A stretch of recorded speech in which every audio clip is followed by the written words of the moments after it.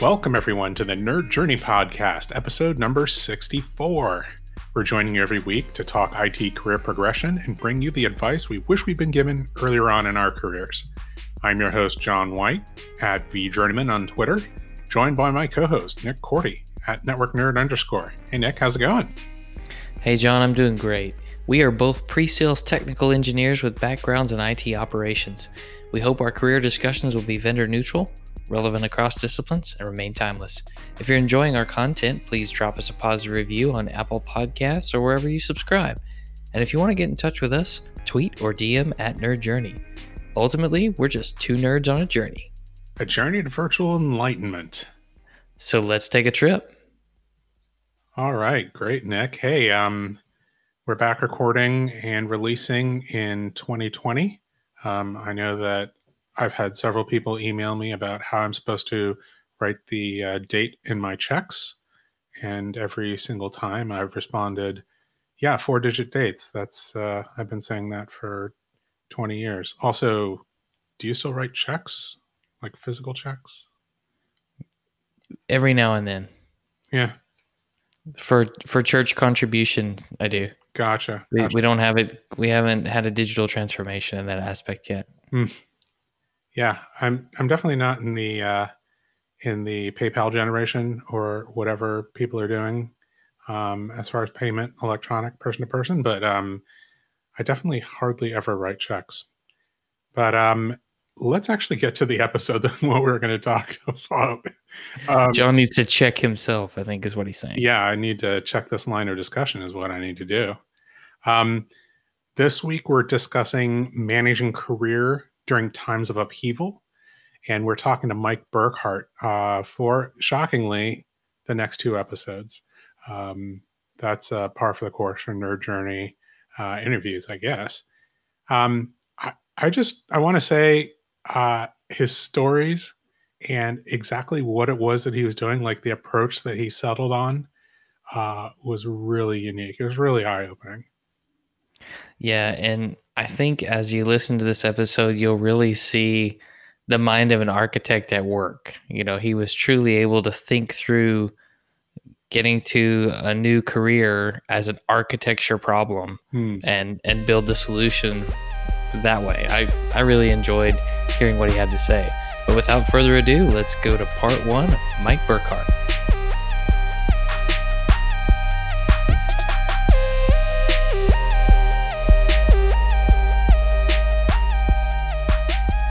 Mike Burkhart, thanks for joining us on the Nerd Journey.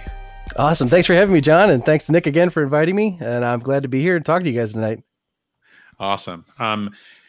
Before we get into the meat of what we're going to talk about, can you maybe give us a kind of a career overview, how you got to where you are, like kind of the important inflection points of the jobs that you've had? So yeah, I can absolutely give you a kind of an overview of what I'm doing now and kind of how that came to be. So recently I have, as of the beginning of November, took a position as a curriculum developer or instructor-led courseware at Nutanix. And very, very interesting kind of meandering path that I took to get there. So, I'll try to keep this short. Hopefully it'll be sweet. So with respect to, my career, I started out with, troubleshooting, networking, doing DSL troubleshooting and help desk type of things.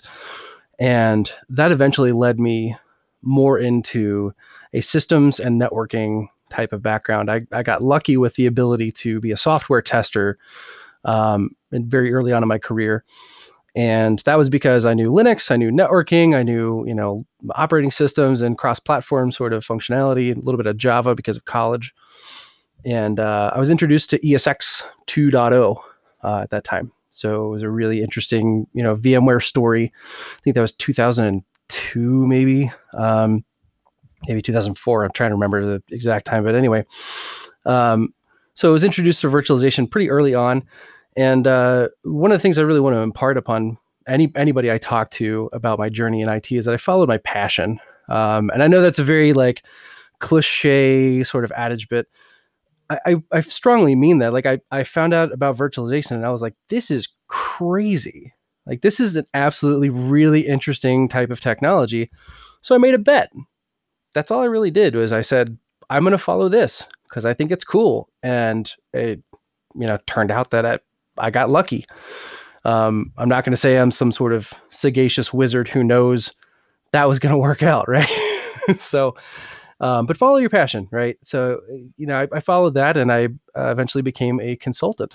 And around the vSphere 4.0 days, right when we were transitioning into 64-bit and smaller footprint ESXi, I was a consultant, traveling the country to such auspicious places as New Madrid, Missouri, and Tulsa, Oklahoma. And for those of you that live there, I probably have talked to you because there's not many more people. Sorry, Tulsa, I'm kidding. Been there lots of times. I love Tulsa.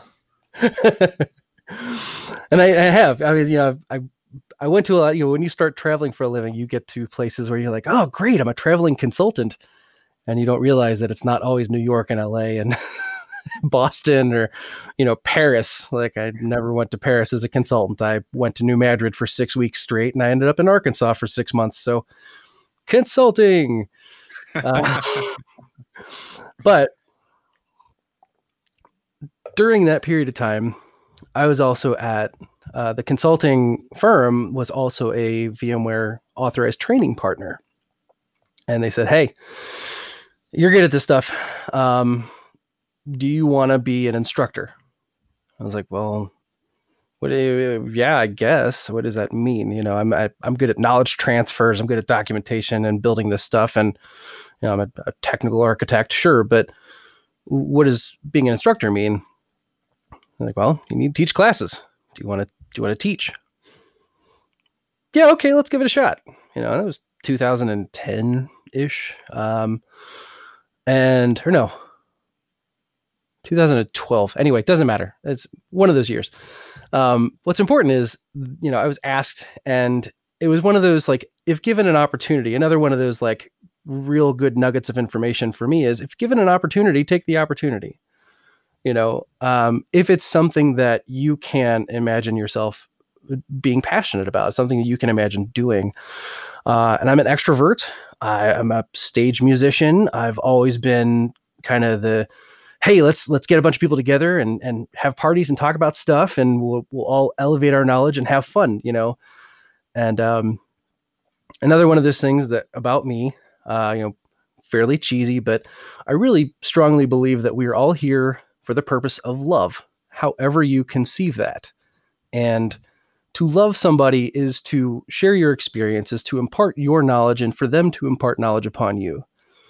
And we're all experts in our own right? It just depends on what we're talking about, but everyone has a story to tell, and everyone has information to impart upon others. And we grow as people, and we have these beautiful connections and these amazing moments together that really start around the idea that we're going to get together and connect. And that's what I think education is the pursuit of that connection to grow as adults or as people in general.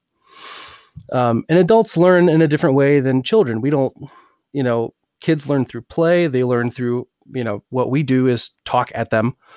Instructional adults, we talk back and forth, right? We learn from each other. We want to know who's the networking expert. Okay, tell me what the heck happened with this thing. I don't really know networking that well.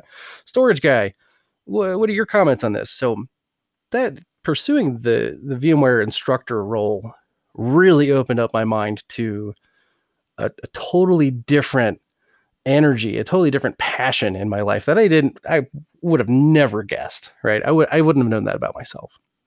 So, and to further that point, ever since I became a VMware instructor, I always focused on being a SME for certifications, working with improving courseware, doing side gigs as courseware upgrade kind of thing, or working with labs and that kind of stuff. And it got to be so fun, right? It was always kind of a side gig. The whole time I was really being a technical or domain architect, or eventually a solution architect. And those I thought were a natural extension of my technical and people skills. But all the while I had this really interesting background as, the keep it simple, keep it easy, teach to your class and enable.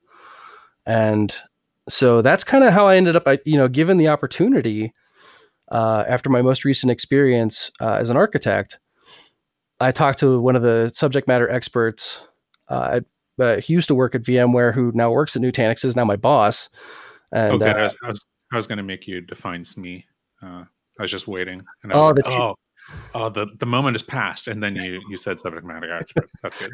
I don't have to rationalize my TLAs, but that's 3-letter acronym for these. Sounds like we have some EAS, excessive acronym syndrome. Oh no! I think you missed an SLA there, Mike. Oh, By the way, I love you too. I know it's hard to say that to another grown man, but I know you were speaking to me directly. I was trying to be so subtle about that. Sorry, I interrupted you. You said you were you work for a former VMware architect who's now your boss at Nutanix. So he was a certification developer and manager. I forget exactly, but I had worked with this gentleman previously on a couple of certifications, and I was one of the subject matter experts, and he was kind of wrangling the cert as a body of knowledge. And a buddy of mine from the VCDX, the VMware Architect certification circles, had kind of said, "Hey, they're hiring over here. If you want to talk to this guy, I don't know if that's your thing or not." I was like, let's find out. Again, it was another one of those situations where I was like, I'm willing to explore this. And the more that I did, the more I was like, yeah, I kind of am passionate about education too. This is, it's kind of a journey that, again, you have to be a bit of an expert and you have to know what you're talking about, which I'm not, but I fake it really well. And you have to be a person that understands how to, how to impart knowledge upon a classroom, right? So, knowing that not everybody in the room is going to have the same experience, starting at a baseline of, well, we expect the room to have X amount, but, we'll pander to a little bit lower, a little bit above, depending. And then really understanding how to build that audience together, what points to use, how to convey it visually, et cetera, et cetera. So, and I've been an avid public speaker for a while. I've been a VMUG leader for the past 4 years, I believe, maybe 5 now. Not anymore. But, really it's kind of a natural extension of all of those skills of, content creation, public speaking, education, instruction, subject matter expertise. So yeah, it's been a great ride. It's been a really interesting path to get here. It's interesting. I think that you've kind of hit upon something, which is a lot of the skills that we use to gain a position that, they're transferable to other roles, right? So what you're talking about is, speaking in public, getting a group of people together and excited about learning a new topic. Just the idea of, all of those things coming together, that could describe a tech marketing role. It could describe like a business architecture role, and it could describe an instructional role. So, if there are things that you like doing about those things, there probably are there's more than one role that can scratch those itches in various configurations and ratios. So that's a really, really excellent lesson to learn and point to make. I was going to ask Mike, did the person who recommended talking to someone about the curriculum development position, did they know you had a background in instruction and know you had a little bit of a passion there? Or was it just kind of a, hey man, here's an opening if you want? So that's a great question. And the gentleman that referred me was, we also share background in instruction. So we're both VMware instructors. And he had also known my boss from the same circles. And, we were VCDX candidates all together. And it was funny because there were three of us, I believe, in the same kind of study group that were all VMware instructors as well as going for our VCDX. So he had known that had been a part of my background and was like, hey, he's been asking, this guy's been asking around for a candidate that has this type of experience. I don't know if you're interested or not. Because he had thought that I was continuing on into architecture when I was entertaining those roles. But really part of my decision-making process is, and here's another interesting way to put it. I wasn't looking for an employer. I wasn't looking for a job role. I was looking for, how do I want my life to look? How do I want my life to operate for me? And what skills do I want to flex? What things do I want to learn? And then what things can I leave behind that I don't like? So part of my decision-making process was I was in pre-sales as a solution architect. I was traveling a lot. It was a lot of day trips, a lot of overnights. And to that effect, it was a really rough time to have a child on the road, and, I got a 3-year-old and another one coming. So I was like, how do I want this transition to work? And how is this going to work for me? If I stay in architecture, I'm going to have to fly everywhere and drive everywhere. And so that's part of my process too. So I was grateful to have that nod from the fellow VMware instructor that was like, yeah, you should get back into education. You don't have to travel. It's like, cool. Yeah, that's another really interesting point to take. It's like architecting your life, not just your career, right? Sometimes one of those things is more important than the other, and just figuring that stuff out. It's funny that you mentioned that, because I literally did a current state, future state on my life. I kid you not. And that's a architecture basic kind of thing, where you look at, where are we today? Where do you want to get to? What's your vision? And then how do we build that path? And for me, I was like, I don't want to travel.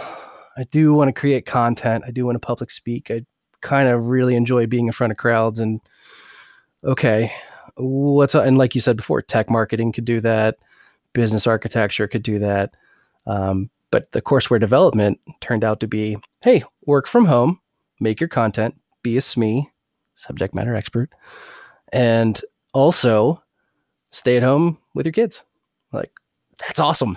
But it didn't really dawn on me until I was offered the chance, You were discovering that you had a constraint that you didn't have before. I would never talk about my children like they're constraints. They're kind of requirements and also assumptions. No. And that risk is mitigated by me dadding well. Well,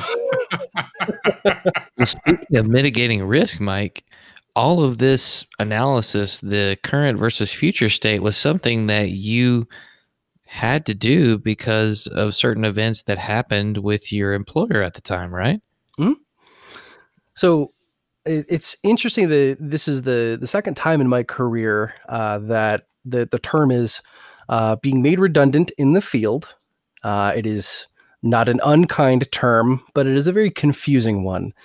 So here's what goes through your head when you hear your position is being made redundant. You first think, I don't know what that means. Can you explain it? Because you really don't usually hear those words often. And if you have, I'm sorry. But when you hear that, you say, okay, so what job am I going to do next? And then somebody says, well, it's up to you. You say, okay, I would like to do this job. And they're like, great, you have to apply for it. And you say, oh, so that's what that means. And it is a very uncomfortable, it's an uncomfortable conversation for everyone, right? Because again, and having an experience as an architect, right, you understand the business side of things. And when a business says, okay, we have to scale up, we have to scale down, these organizational structures need to change and shift because the business is headed in this direction. That's all well and good until you realize that those real changes have ramifications even in your life, right? So that's another thing that I've learned is that, for the architects out there who are business architects or process or organizational architects, be wary that the changes that you help make in a company may result in shifts that are undesirable for some outcomes, such as mine. But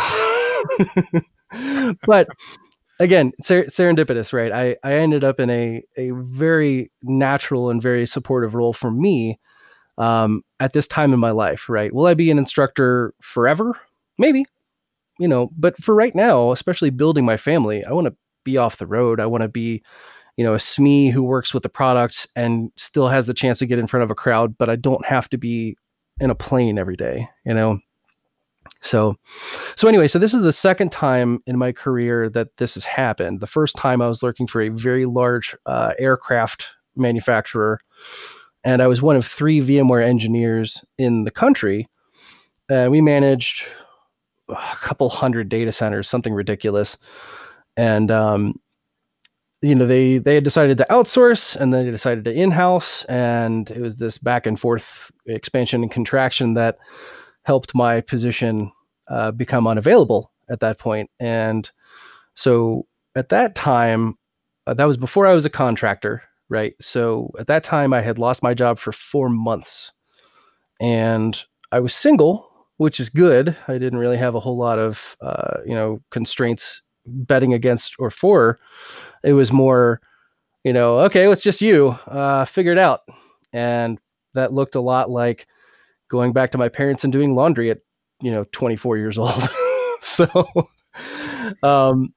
but, in all seriousness, it was that point in time in my life where I realized that you need to lean on your network. And I did again this time, and with phenomenal results. Then I leaned on my network pretty hard and heavy. I was living in Cincinnati, and Louisville, Kentucky is about 80 miles south. And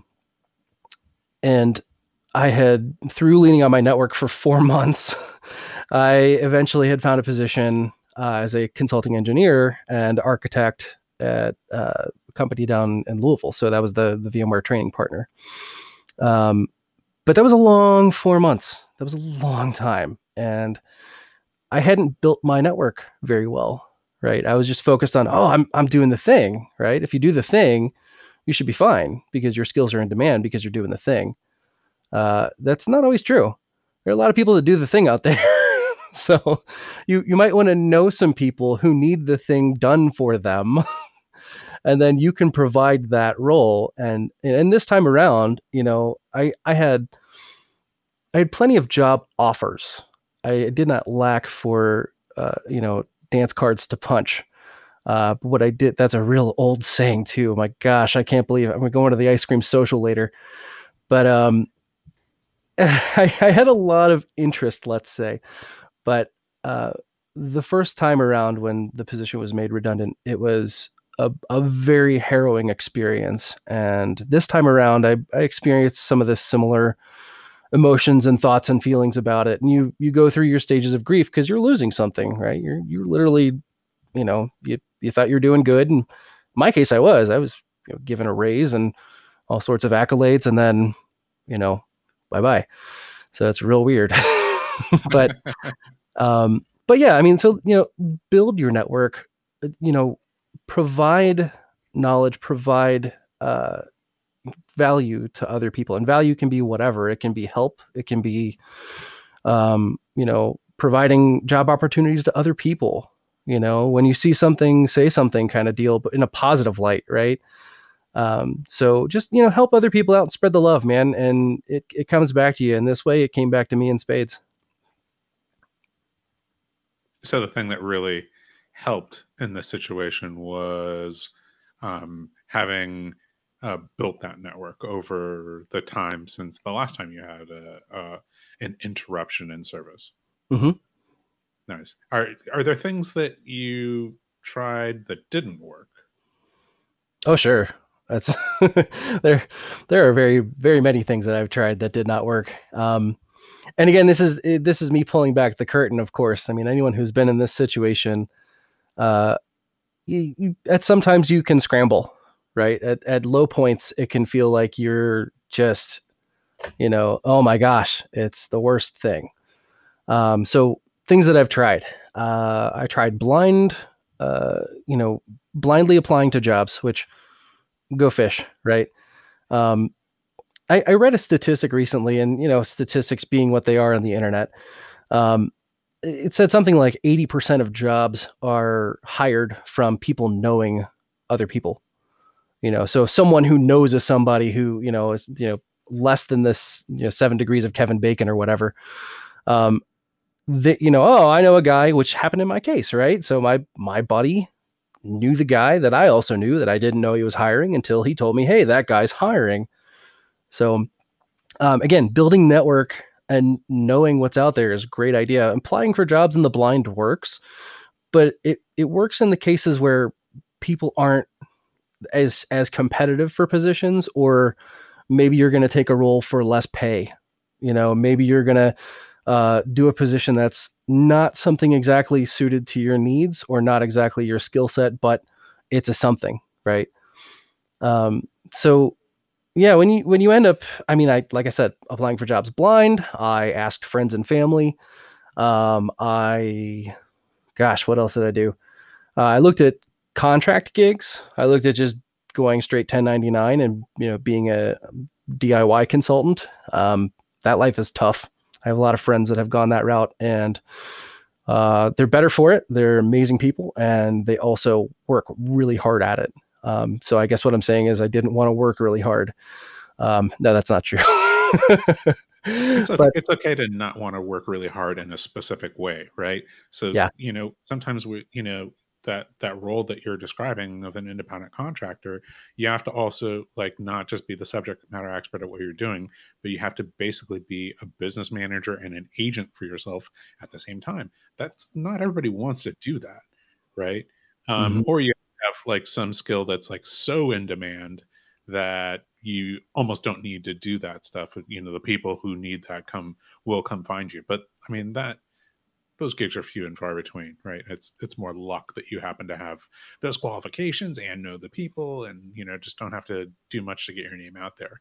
Everybody else, you have to be your own agent and be your own business manager and a whole bunch of other stuff. So yeah, totally understand not necessarily wanting to do that.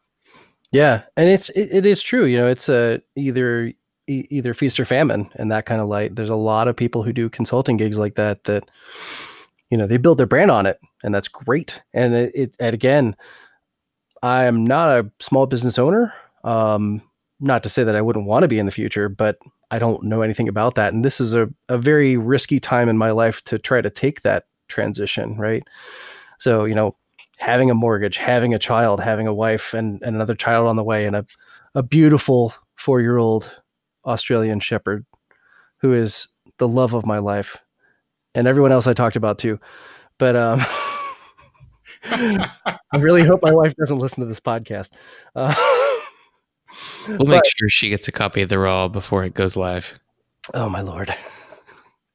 Love you, honey. So, but with respect to, with the things I sent out a tweet that said, help, please. My position's being made redundant. I need help. And I'm looking at tech marketing, solution architecture, and even at the time I was examining pivoting into being a penetration tester, which security has always been kind of a hobby of mine. Dabbling into, what's out there? What does this do? And how can I break it? But the thing that I learned about that, so it was a really interesting experiment. It worked in several different ways. If you ask for help, and you ask for help in the blind guard, right? So you just send it out there. People will respond, but you have to be very specific as to how you want help, because I will tell you the ways that people offered help. I was offered help in the way of selling my lab gear to a company, because they said, while you're searching for a job, you can sell us your lab equipment. Give us an inventory and we'll tell you how much we will pay you for it. And I was like, my lab gear is really old and that's not really what I'm asking for at all. But thank you for your response. Let me know if you know anyone else who might hire a person with my skill set. Here's the link to my resume. I asked for for tech or even product management. I'm interested in product management as well. Had many people reach out to me and ask me what I thought about their products. And I'm like, okay, are you going to hire me to manage those, or what's going on here? And mostly it was people asking me to work for free for them, to help them develop and I'm like, I've never managed products before. This is actually, I'm looking for a ramp up into this realm. And okay, so nope, can't help you there. Sorry. But let anybody know a person with my skill set is available to hire, please. And thank you. Here's my resume. I was given a link to USA Gov Jobs, which is, I'm trying to remember the site name now, but it's a government job website, great for military, current and ex, to purview jobs that are publicly available. There's a lot of security jobs out there, which is great, but not for a 20-year veteran of infrastructure. There's a lot of really good entry-level positions out there. So those of you that are building your career and just starting out, go to it's usajobs.gov, I think. Google it. It'll be there. And on that website, there's a plethora of positions open that if you want to work in the public sector and, want to work for go for it. Great. But that is not at all really what I asked for. It was a very strange response. I had, and there's so much goodwill. It's such a beautiful thing because I had, over 400 retweets of this message. I had something like 100,000 interactions or something. Like I was looking at the metrics of this thinking like, good God, this is insane. I'm just a guy who needs a job. Like who cares? And people care. Like that's the beautiful, people care about you and people that you don't even know. I had a guy reach out to me from New Zealand and he was like, you want to be a penetration tester? Great. Let's figure that out. And I was like, okay. And I asked my wife, I was like, would you move to New Zealand? And I'm looking for like an easy qualifier out, right? I'm looking to just be like, well, I can just turn this down because whatever. And she's like, New Zealand sounds great. What's up with the job there? And I'm like, oh no, I'm going to have to explore this now. And it was scary as all get out, right? It was as scary as all crazy. But, unfortunately or fortunately, either way, that ended up kind of washing out. So, but the gentleman and I are still, decent online contact friends. And it was really nice for someone to just say like, look, I moved here. I moved to New Zealand from Sweden 3 years ago. This company really needed help in this way, blah, blah, blah. And, if I can do it, you can do it too. And I was like, this is insane. Like, this is like the crazy unicorn story where just people, but like I said, you have to be specific about what you're asking because otherwise you will get weird things like, sell me your lab equipment or, or why don't you just go drive for Uber? And I'm like, that is not what I asked for at all. But when I got a lot of responses back of what I did ask for, it was amazing. And it really, again, going back to that whole, it's who you know and who you know knows you kind of thing. A lot of people call it building your brand. I realize that I'm kind of lazy and or bad at building my own brand. My brand is me. And everyone's like, oh yeah, of course that's how that works. I'm like, no, I'm Mike Burkhart. I don't have a brand. I have, me. So, you had the beard. I had the beard. It's, I'm embarrassed to even say that. I shaved it off yesterday. Yeah. Everybody has a brand. I think they don't. Beard. I know, but that's the terrible thing. I don't curate. So I guess the point there is, don't be a dummy like me and curate your own brand. Yeah, you should have had pictures of yourself doing stuff without the beard. Because now without the beard, I'm like, I don't know if we should hire that guy. I don't know that he's trustworthy. He's lost the trustworthy beard. I don't blame you. My son said to me, Dad, your ears look like you, but your face doesn't. And I was like, what does that mean? And toddlers can be very brutal. I will tell you that. They're very honest. And sometimes you do not want that honesty in your life. Did your toddler also give you critiques on your resume, or was it just on your appearance? He absolutely did, but I don't think the crayon marks were very helpful. On that route, Mike, the first time you were made redundant, did you decide to update your resume every so often so that in case that happened again, you would be ready? Or was it kind of I just found out, better update the resume now? I know it's something that a lot of us don't do regularly. So that's a really good question. I'm going to flip it on its side in a second. But with respect to my resume, no, I don't keep an updated resume. If you want to know what I do, look at LinkedIn most of the time. And if people contact me about opportunities like that, I'm just like, go here. This is what everyone does. It's easy. But to that point, I found that, part of what I did, and so John, back to your question earlier, what did I do? Part of what I did is I hired a professional resume writer. And I was like, okay, if I want to get a specific job, I should have someone look at my resume and give me feedback. And it was very worth it. I forget how much it costs, but it wasn't like $1,000 or anything. It was, fairly reasonable. And what came back was a very interesting aspect on what I have done in my career, that I was like, I don't know that I do those things. And then as I read them, I'm like, yeah, that sounds way better than what I said. This guy's great at what he does. No wonder he charges money for it. But here's the other problem. My resume was very business focused because I was looking at being a product manager or some type of business level, business architecture, etc. When I applied to technical jobs with a business level resume, everyone looked at me and they're like, what are you going to do here? And it was such a weird response where I'm like, no, I'm a super tech nerdy guy. Are you kidding me? Like, I've got the whirligig hat and everything. And every last time people are like, well, okay. And I got a couple of people turn me down because they're like, you look like a business guy. We need to tech, So to that point, on your question about my resume, do I update it regularly? No, probably something I should do. Thanks for the heads up. But when you are applying for jobs, even with people that even with the guy that knows me, that knows, or the gal, etc., you need to have a resume that speaks to your strengths, that will be attractive to that person or those people that will look at your resume. And it's such a simple thing. And I've had this advice before, but I also completely forgot it.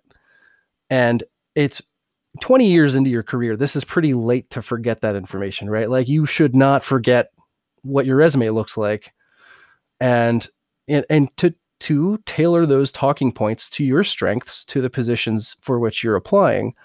So, heads up, right? Look at your resume and think critically about it as, what if I'm hiring me? What does that look like?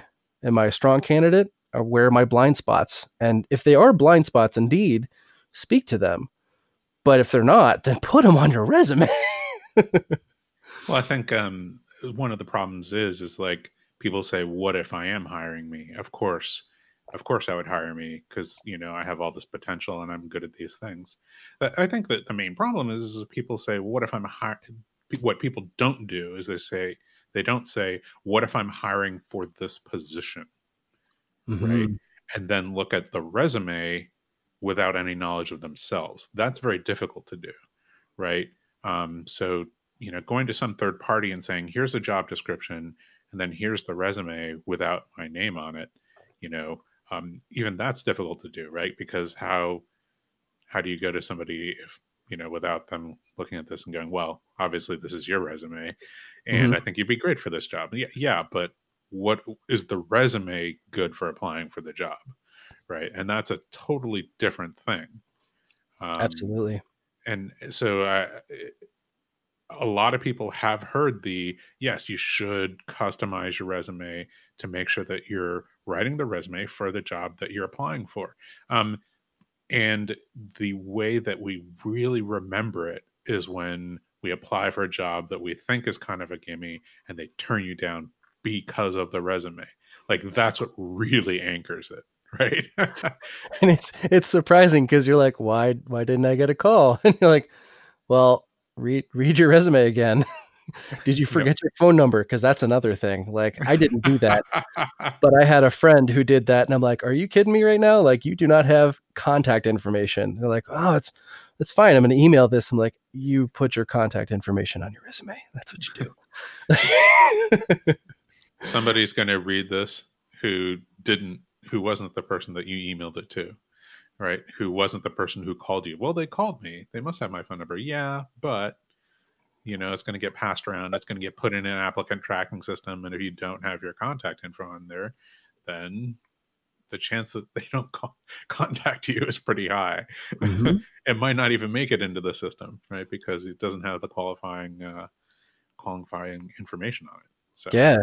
Or it ends up on the top of a stack of things that are exactly the same as your resume that you're like, oh, nobody got a call back because it was the one person who had the interesting resume, who had the contact information, who had, so be that person, right? Yeah. Here's the three resumes that were within 5% of each other. But it's very easy for me to get in touch with these two people, and this one person didn't have their contact information on. It's just easier for me to throw that away than follow up because I don't know how I'd follow up. Right. Because I don't want to work that hard. Is that another dig? Is that? I feel like that's a dig. No, I was just trying to make it relatable, Mike. Oh, it does make sense though. I appreciate you putting that in terms I can understand. Not talking down to anyone, but I really wasn't saying that. I'm so sorry. Oh my gosh. This went off the rails real quick. Yes, it was a dig, Mike. It was a dig. Oh, well, that also makes sense to me. Yeah, we should just stop recording so I can make coffee right now. That's cool. I got some Windows updates going on again. And I totally forgot that we were doing this at this time. So how about that? There you go. It's a trifecta.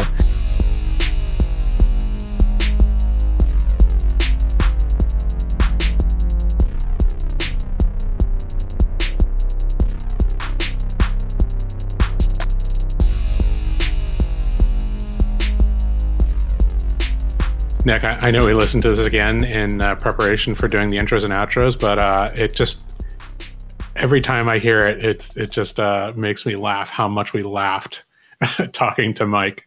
It was a lot of fun having that discussion. Yeah, we all persevered through my Wi-Fi at the house just coming to a crashing halt, and me grabbing patch cables and rewiring things so that I could sit in my living room and record with you and Mike. Yeah, it was totally worth it too. Absolutely. Lots of coffee that time. Oh man, yeah. Hey, I really liked what Mike said early on. I think he talked about wanting to look at how he wanted his life to operate as opposed to talking about how he wanted his career and job to operate. And I thought that was just pretty inspiring and eye-opening to hear somebody talk about, here's how I want my life to work, and I'm going to engineer and design everything else around that, as opposed to talking about all the range of possibilities and compromises they're willing to make, for career, for life, and those interactions, instead of like an engineered version of that. Pretty cool. Sure.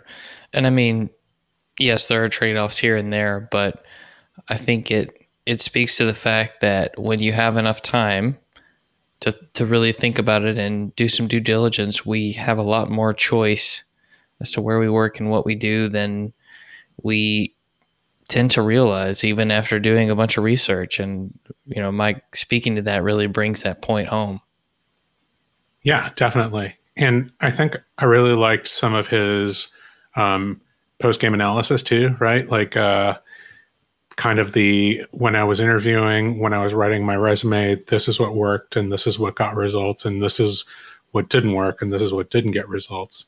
And sometimes, I think our kind of message here is to be ready with that resume and know all those things, ahead of time, and have some ideas about that, customizing for a technical role as opposed to a non-technical role, all that kind of stuff. But, I think what Mike was trying to do was to say, hey, this is kind of what I went through, learn from what I did, and be ready, right? Because we just don't know what upheaval's coming in the future. Yeah. And if you're somebody out there who blogs, I love it when people share what didn't work and what finally did work. It's the same kind of thinking here, because I think it helps you, the person who had the experience, learn it much more deeply. And it's interesting to the person listening or reading as to how the other person who went through this, how their mind works. I like it. Yeah, definitely. That's a really good point. All right. Anything else before we get out of here? Nope. Just a reminder, we want people to subscribe and give us a positive review on Apple Podcasts or wherever you're listening. We want to know if we're being helpful, and are always looking for interesting questions to ponder. We're collectively on Twitter @NerdJourney. All right. Farewell, listeners, and tune in next time as the journey continues. I'm John White @BJourneyman, for Nick Cordy @NetworkNerd_, signing off. Adios.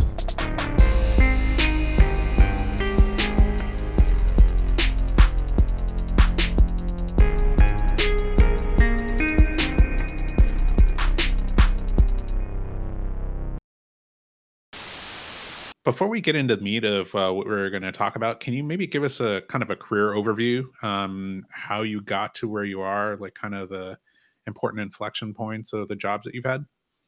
No. No podcaster ever expects that answer. Man, way to be harsh, Mike. Just because you broke my internet connection earlier. Starting off with the real tough questions and the tough answers, Mike Burkhardt. So maybe we'll blank that out. No. So editor says stay.